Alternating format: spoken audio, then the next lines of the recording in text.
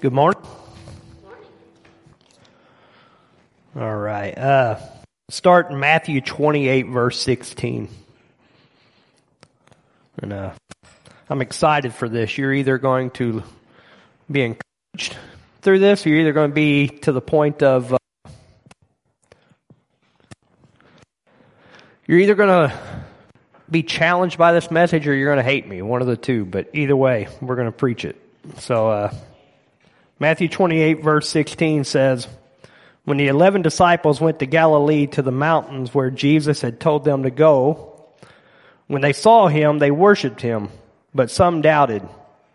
Then Jesus came to them and said," and mind you, this is right after Jesus raised from the dead. All the other Jews were trying to speculate a way, make up a way for people to believe that the apostles stole Jesus' body.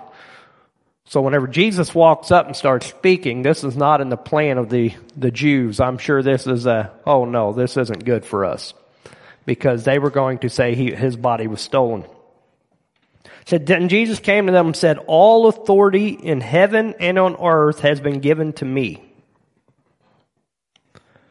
Therefore go and make disciples of all nations, baptizing them in the name of the Father and the Son and the Holy Spirit, and teaching them to obey everything I have commanded you. And surely I am with you always to the very end of the age." Let's pray. Father God, I thank you, Lord, for who you are. I thank you, Jesus, that you did not stay dead, but you rose. I thank you that all authority is yours and not ours, not man's, not Satan's, Lord, but it's all your authority. Lord, I pray that you would speak to our hearts today, that the very words that are spoken would come straight from you, Lord, and they'd be used to completely change us. In Jesus' name we pray. Amen. Now, we all have heard this. This is a great commission. This is what the church's job is. This is what Jesus said to do. It was his last major command, was go and make disciples of all the world. We know as a church, we are called to reach our community. That is what we have been called to do, both here in Henderson and in Evansville. And I want to see how the apostles did it. I want to look in Acts. So we're going to go to Acts 1 here in a minute, and which would be right after talking to Jesus, right after Jesus gave them this command to go do these things. And I want to remind you that his last thing is he said, surely I am with you always. And it says to the very end of the age. So he will never not be with us. So as we talk about these things today, I want you to remember that none of it's as hard as we make things out to be. That sometimes we just forget who's the one in charge. And we, Thursday night, Kevin and I were praying and the Lord was speaking to us, and it was such a powerful night. It was an awesome night of prayer. But the one thing the Lord let us know was, we're free from the control. We're free from trying to control things. We're just vessels. We're just the ones he's using. It ain't about us. It's about him. So, Acts 1. And obviously this is written by Luke. And he says it, "In my former book, Theophilus, I wrote about all that Jesus began to do and teach until the day he was taken up to heaven, after giving instructions through the Holy Spirit to the apostles he had chosen." And I want to point that out. Jesus was even being instructed by the Holy Spirit. Him and the Holy Spirit, it was through the Holy Spirit that these instructions were coming. Said after his suffering, he presented himself to them and gave many convincing proofs that he was alive. He appeared to them over a period of 40 days and spoke about the kingdom of God. On one occasion, while he was eating with them, he gave them this command: "Do not leave Jerusalem, but wait for the gift my Father promised, which you have heard me speak about. For John baptized with water, but in a few days you will be baptized with the Holy Spirit." And we've preached this here over and over, and we understand that it happened. We know that they were to wait in Jerusalem until it comes, till the Holy Spirit comes. which was the second thing they were told. The first thing they were told is, when you get the Holy Spirit, take it out. Go out, make disciples, right? But now they're saying, wait until the Holy Spirit comes. And then we know the next command would be, take it out. Be my witnesses. It said, where am I at here? Do not leave Jerusalem, but wait for the gift my Father promised you, which you have heard me speak about. For John baptized with water, but in a few days you will be baptized with the Holy Spirit. That's such a promise. Then they gathered around him, asked him, Lord, are you at this time going to restore the kingdom of Israel? He said to them, it is not for you to know the times or dates the Father has set by his own authority. But you will receive power when the Holy Spirit comes to you, and you will be my witnesses in Jerusalem and in all of Judea and Samaria and to the ends of the earth. Yet another command. He's reminding them again, you will be my witnesses. And at this time, there's at least 120 people there. You will be my witnesses. He didn't say a few. He didn't say the 11. He said, you will be my witnesses.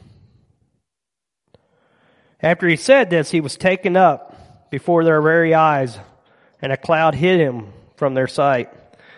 They were looking intensely up into the sky as he was going, when suddenly 2 men dressed in white stood before them.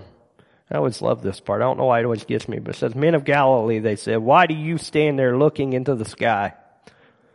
This Jesus, who has been taken from you into heaven, will come back in the same way you have seen him go into heaven.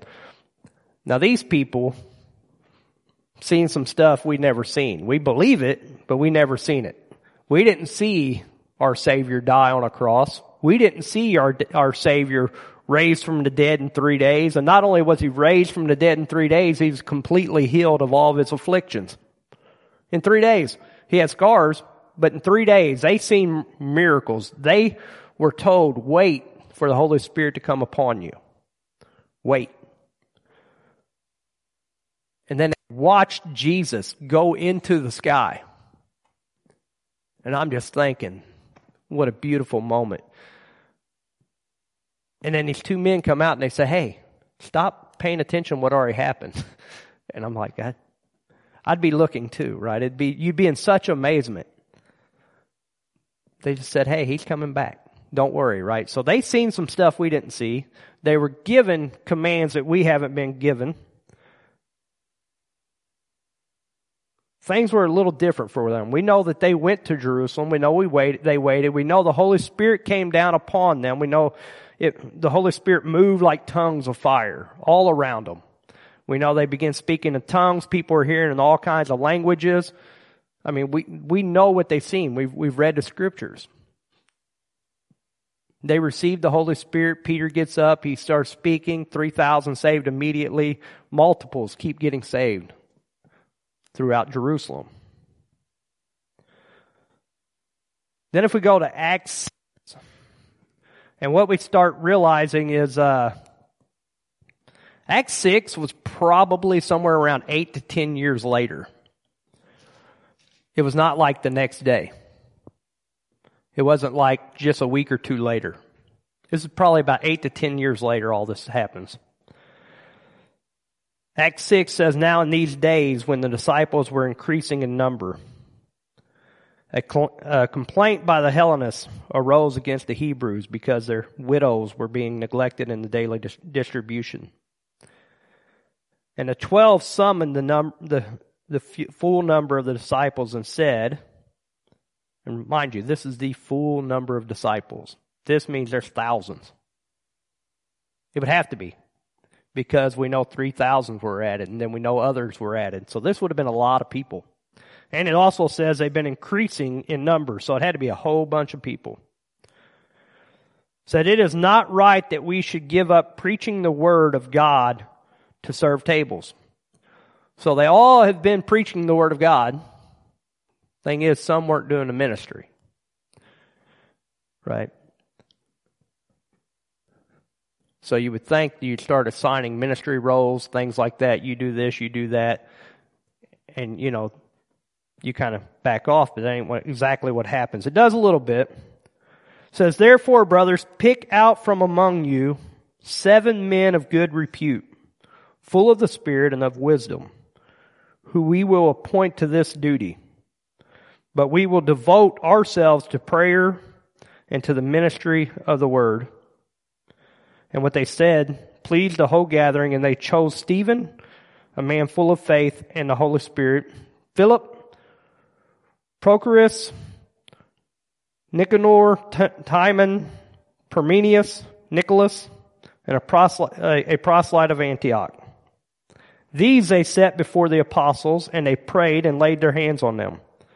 And the word of God continued to increase, and the number of the disciples multiplied greatly in Jerusalem, and a great many of the priests became obedient to the faith. There were 7 people doing the actual ministry work. Waiting on the people, taking care of the people, serving the people, those in need. There were 7 people doing it. And sometimes we think everybody should be doing the ministry part, the inside the house part. Wasn't the case. There were 7. The rest devoted themselves to preaching and praying. Wasn't 7. They didn't say, hey, the apostles, they're our leaders. They should be the ones doing everything. They didn't say that. They didn't say, since Stephen had all these great attributes, full of spirit and of wisdom, they didn't say he should be the one doing everything. They said we have 7 who are set apart, who are wise, who are good at leader. They're good at this stuff. We're going to have them do this. And the rest of us are going to do this thing called the Great Commission. The rest of us are going to spread the gospel. Right? The gospel don't get spread inside of a building. It doesn't get spread in this building. All of us have heard the gospel. All of us know Jesus Christ. All of us are saved.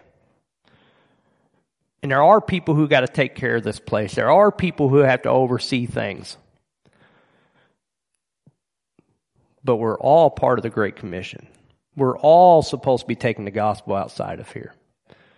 You know, often, and I know Pastor Chad and Kevin hear the same things I hear. Often we have people saying, why are we not doing something to take the scripture or take God outside of these walls? My question is, why are we not?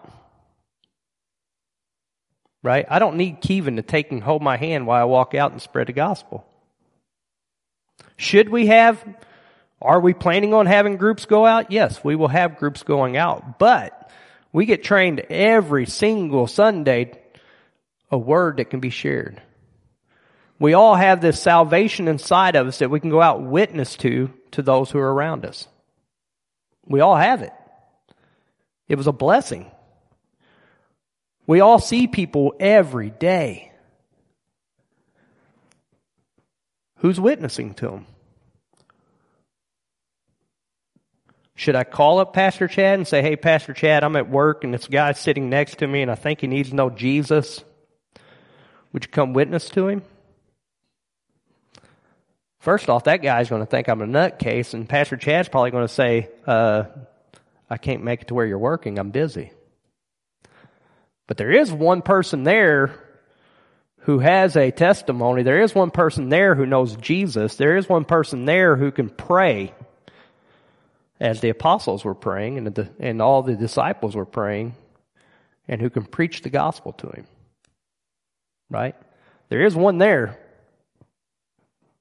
and it'd be me. Everywhere you go, there's one person who can witness. There may be more, but there's at least one. Right?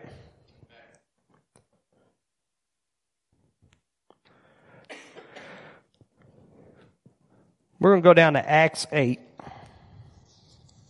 verse 1. I do want to point out at the end of 6 real quick, or verse 7 there, it did say, and a great many of the priests became obedient to the faith.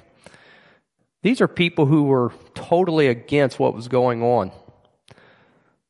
These weren't Christians, these were Jews. And because of what they saw going on, and because of people being witnesses, and because of everything that was going on, things were happening. They were starting to get it. And even that means even our doubters, even those who stand against us, if we start doing this right, we'll start coming to the faith. Acts 1:8, like I said, now this here, just about every theologian will tell you by the time we get to Acts 8, it's been 10 years that they've been in Jerusalem. But what did Jesus tell them? He said, be my witness in Jerusalem and Samaria, and keep it going and go further, and right? And we know our church has been called to be ministers into our community. And before I get into this, I'm going to tell you a quick reason why this is getting preached today. It's something the Lord's been speaking to my heart. But I have some friends whose church is shutting down in Owensboro this week. It's their last service. And as I was talking to one of the people this week, she said, you know, Eddie, our church was called to preach to the community. Our church was called to reach out, to spread the gospel across Owensboro. She said we weren't doing it.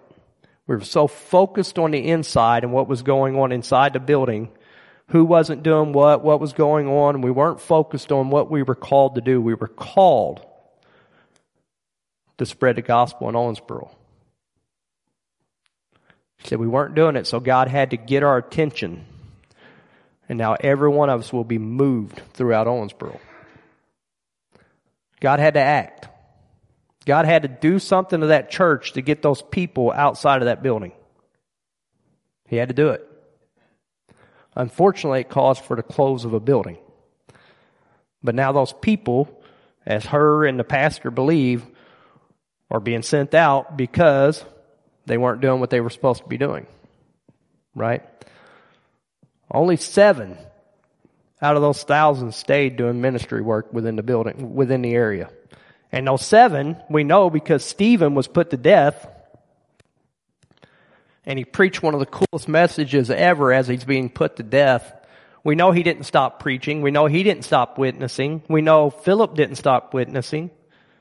Right? Our pastor's our pastor, but he's still witnessing out in the streets, out in the communities. I know this because I hear the stories, not just from him, but he works with my brother now. And I hear that at work, he's ministering to people at work.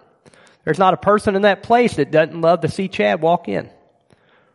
Why is that? It's because he's being a witness where he's going. Right? We should be that same way. We should be a witness anywhere we go. Right? Okay, so Acts 8.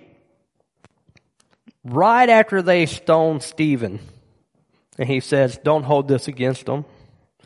It says, and Saul approved of their killing him. It says, on that day, a great persecution broke out against the church in Jerusalem. And all except the apostles were scattered throughout Judea and Samaria. 10 years they stayed where they were at. 10 years. And they were growing in numbers. They were doing good stuff in Jerusalem.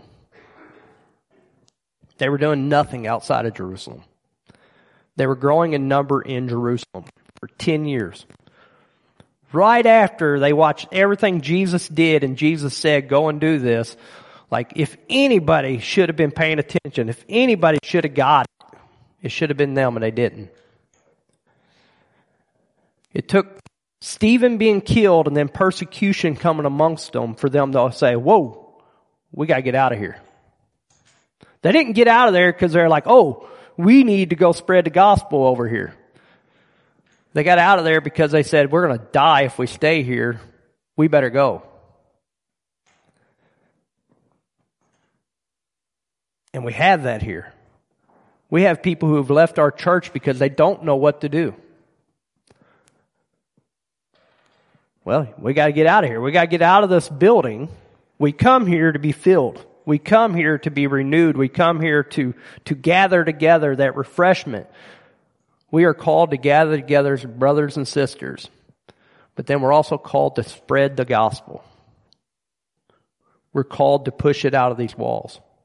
And if we're not going to do it, God's going to have to do something to get our attention for it to happen. And I go back to the book of Esther, which we know Kaylee McEnany wrote a book on this, but Esther said, in the book of Esther, she was told if she does not do what she's called to do, she was told, you are called for a moment such as this. But if you do not do it, I will raise somebody up in your place. If we do not do this, God will bless somebody else with the opportunity to reach our community. It'll be taken from us.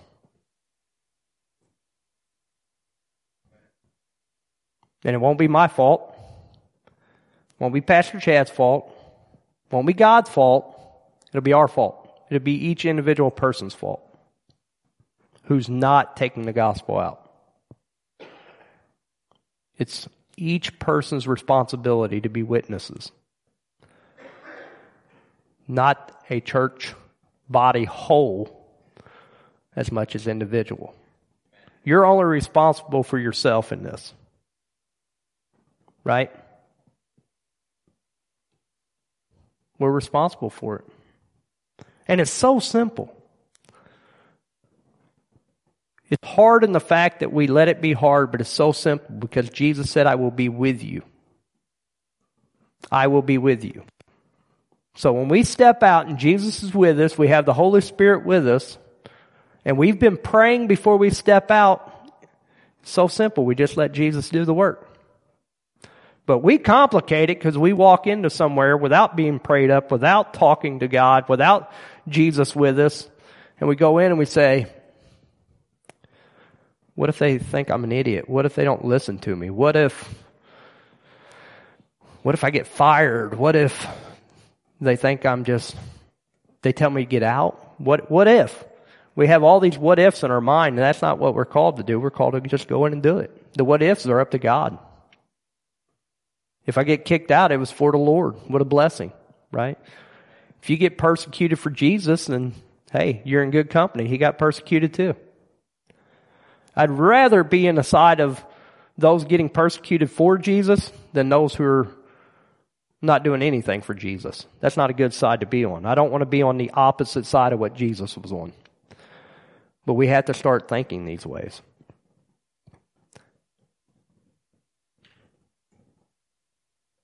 Said, godly men buried Stephen and mourned deeply for him.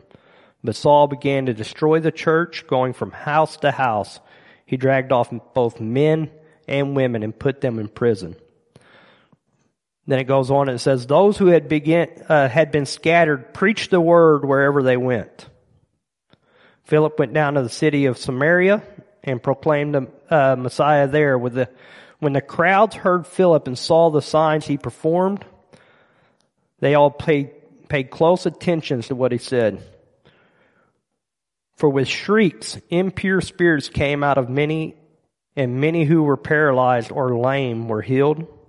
So there was great joy in the city. And we know that from what Philip does here, whenever he goes out, when he's sent out, and he's still witnessing where he goes, we know from that the Peter and I think it was John went there.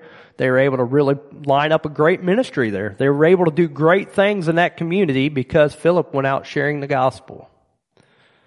But he probably wouldn't have done it if there wasn't persecution. And I wonder often that if they would have just went, if they were just doing what they were told to do, would persecution have had to come?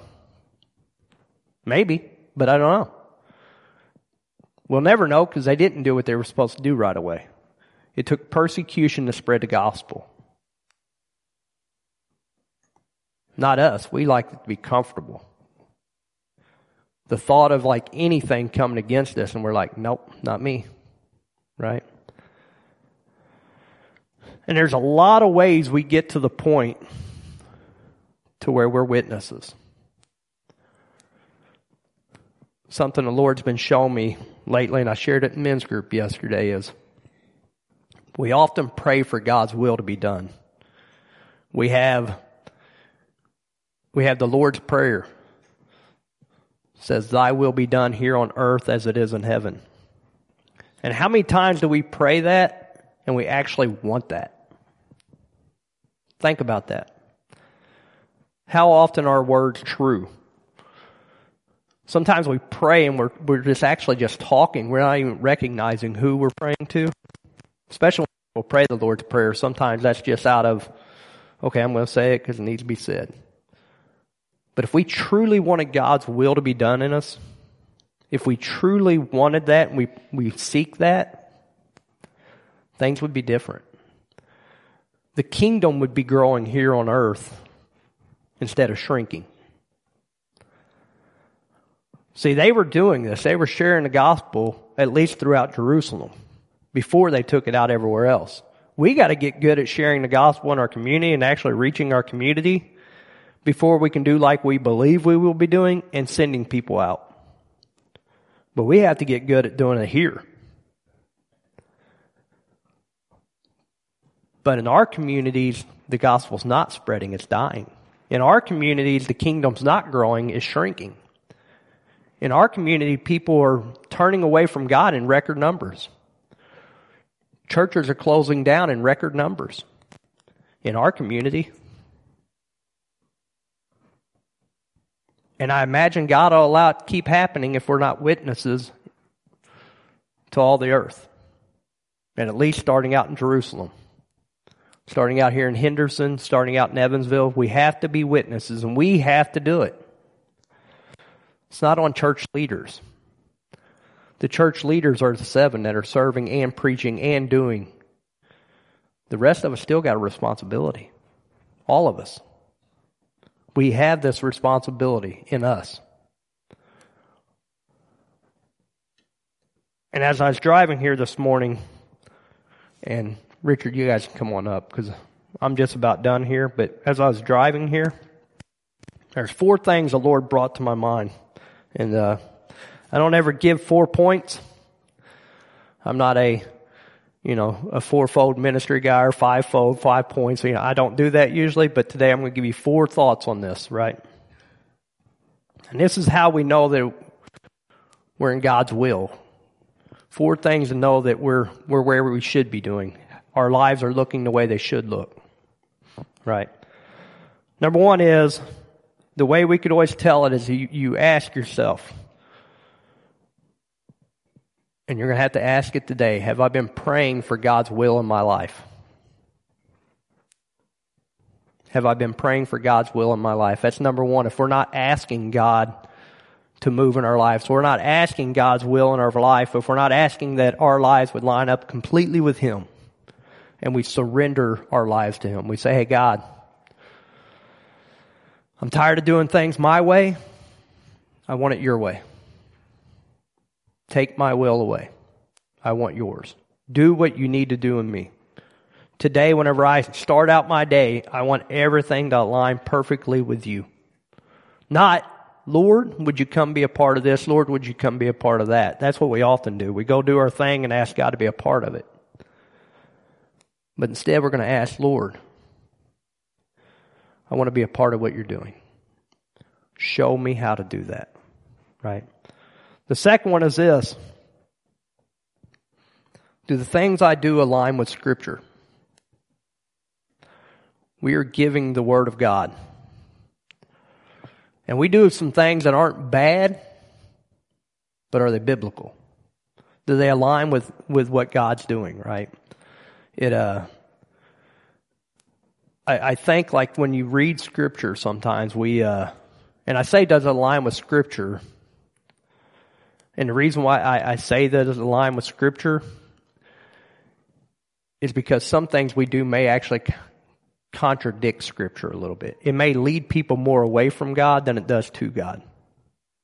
Right? The Word of God always leads to God. Our actions should always lead to God. What we do on a daily basis should always lead to God. It should always line up with Scripture, just like Scripture is always leading to God. That should be the same. The third one is this. Is God in the things I do every day? So when I go to work, is God in that with me? Whenever I go hang out with my friends, is God there? Or is God just in the certain places I go to? Right? On a daily basis, all day long, is God walking with me in it? Or am I walking with Him in it? I have to make those discernments. I have to figure those things out. I actually have to, that should be a prayer also. You know it. You know on a daily basis when you leave somewhere if you feel right or wrong about that situation. You know. And the last one was, what does the fruit look like in it? The things you do on a daily basis, the way we live every day, how does it look? What kind of result comes from it? Are people drawn more to Christ because you're there? Or do they stay the same, or are they pushed away? I would like to think anywhere I go, hopefully, and I know it doesn't happen this way, but I would like to think that wherever I go, there's a little more Christ when I leave. I would like to think that wherever I'm at, people are drawn a little bit more to God. I would like to think that in all that I do, that people would see Jesus. I fail at that. But I shouldn't. I should be praying all of these things. These are the things that my life should look like. And that's a great way to start being a witness. Because they'll first notice something different in you. And it also allows you to begin speaking. When somebody says to you, hey, Keeve, you look a lot different than other people. You can be like, you know why? Because I used to look like everybody else and Jesus saved me. I used to look like everybody else. I was lost. I was hopeless. I didn't know what to do. And then Jesus. Everything changed. We all have a different testimony. We all have a different story. And it's unique to us. And we're the only ones who really know how to tell it. And as you tell your story, people will listen. They'll begin to change. They'll be like, wow, that person's really messed up. But now they have a joy. Right? And so, if we can stand, I'm going to pray. We're going to worship. I hope as we're worshiping, we would pray and we would ask these things. We'd ask God's will in our lives. We could be such great witnesses to our community. And one thing I'm going to say before that, and oftentimes we're willing to go out and witness to people about our church. Tell them what's going on with our church, or we invite them to church. People are rarely going to come to a church when you invite them to church. But when you go out and you witness to people about Jesus, and you invite them to Jesus, and you're actually witnessing about Jesus, not your church, change starts happening. They start wanting to know Jesus. We should never start out with saying, hey, you should come to church with me. We should start out and say, hey, do you know Jesus? If we invite people to Jesus, they'll want to come to church to start changing. But they have to know, they're going to want to know about Jesus. You only get one shot usually to ask somebody about Jesus. If they know Jesus, to introduce them to Jesus. I don't want to waste that on just asking them to come to church. Right? In that case, it makes it easier to say, hey, would you like to come to church with me? But it's not what people need. They need Jesus. Right? So, Father God, I thank you. I thank you, Jesus, for dying on the cross. I thank you for saving us. I thank you for the love you've poured upon us. Before you, Lord, we were all miserable. We had no point in life. We had no true reason. We were lost, Lord. We may not have knew it in that moment, Lord, but we were so lost. But with you, Lord, you've given us such a testimony. With you, you've given us hope. Because of you, we have the Holy Spirit. Because of you, we get to share in witnessing to others, Lord, to helping your kingdom grow. Lord, I pray today that you would search us, Lord. That you would reveal to us, Lord, the things that keep us from witnessing more, that keep us from following you more, Lord. I pray, God, as we go into this worship, Lord, that we would truly seek you and seek your will, Lord.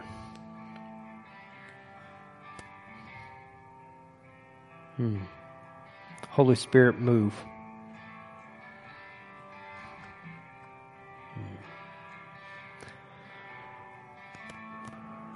As we worship and pray, just ask the Holy Spirit to move. Good.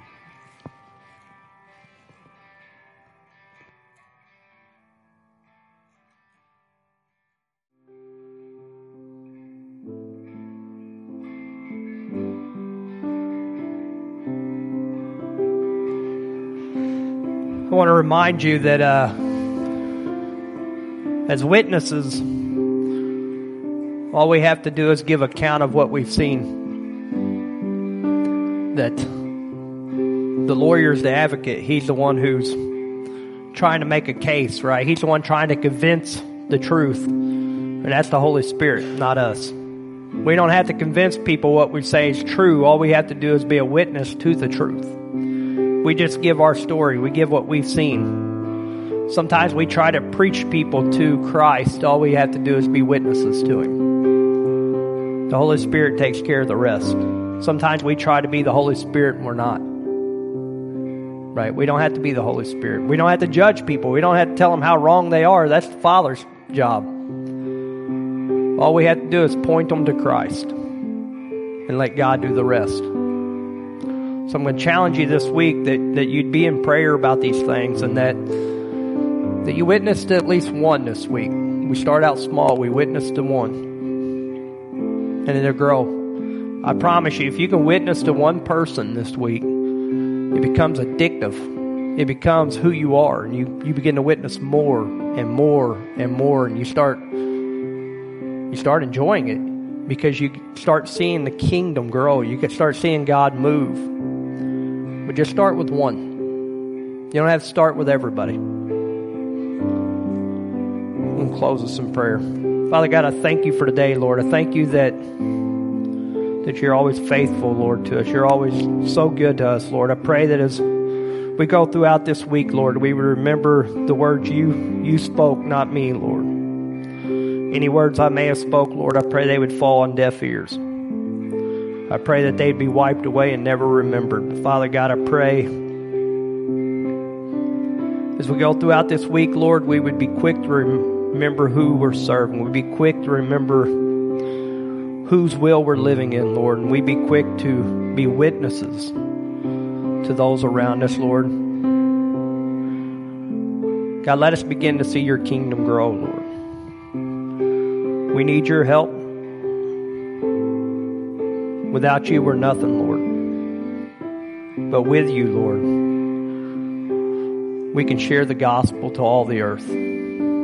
So, Lord, as we go through this week, keep us. Bless all the people here, Lord. And let them feel your love at all times. In Jesus' name we pray. Amen.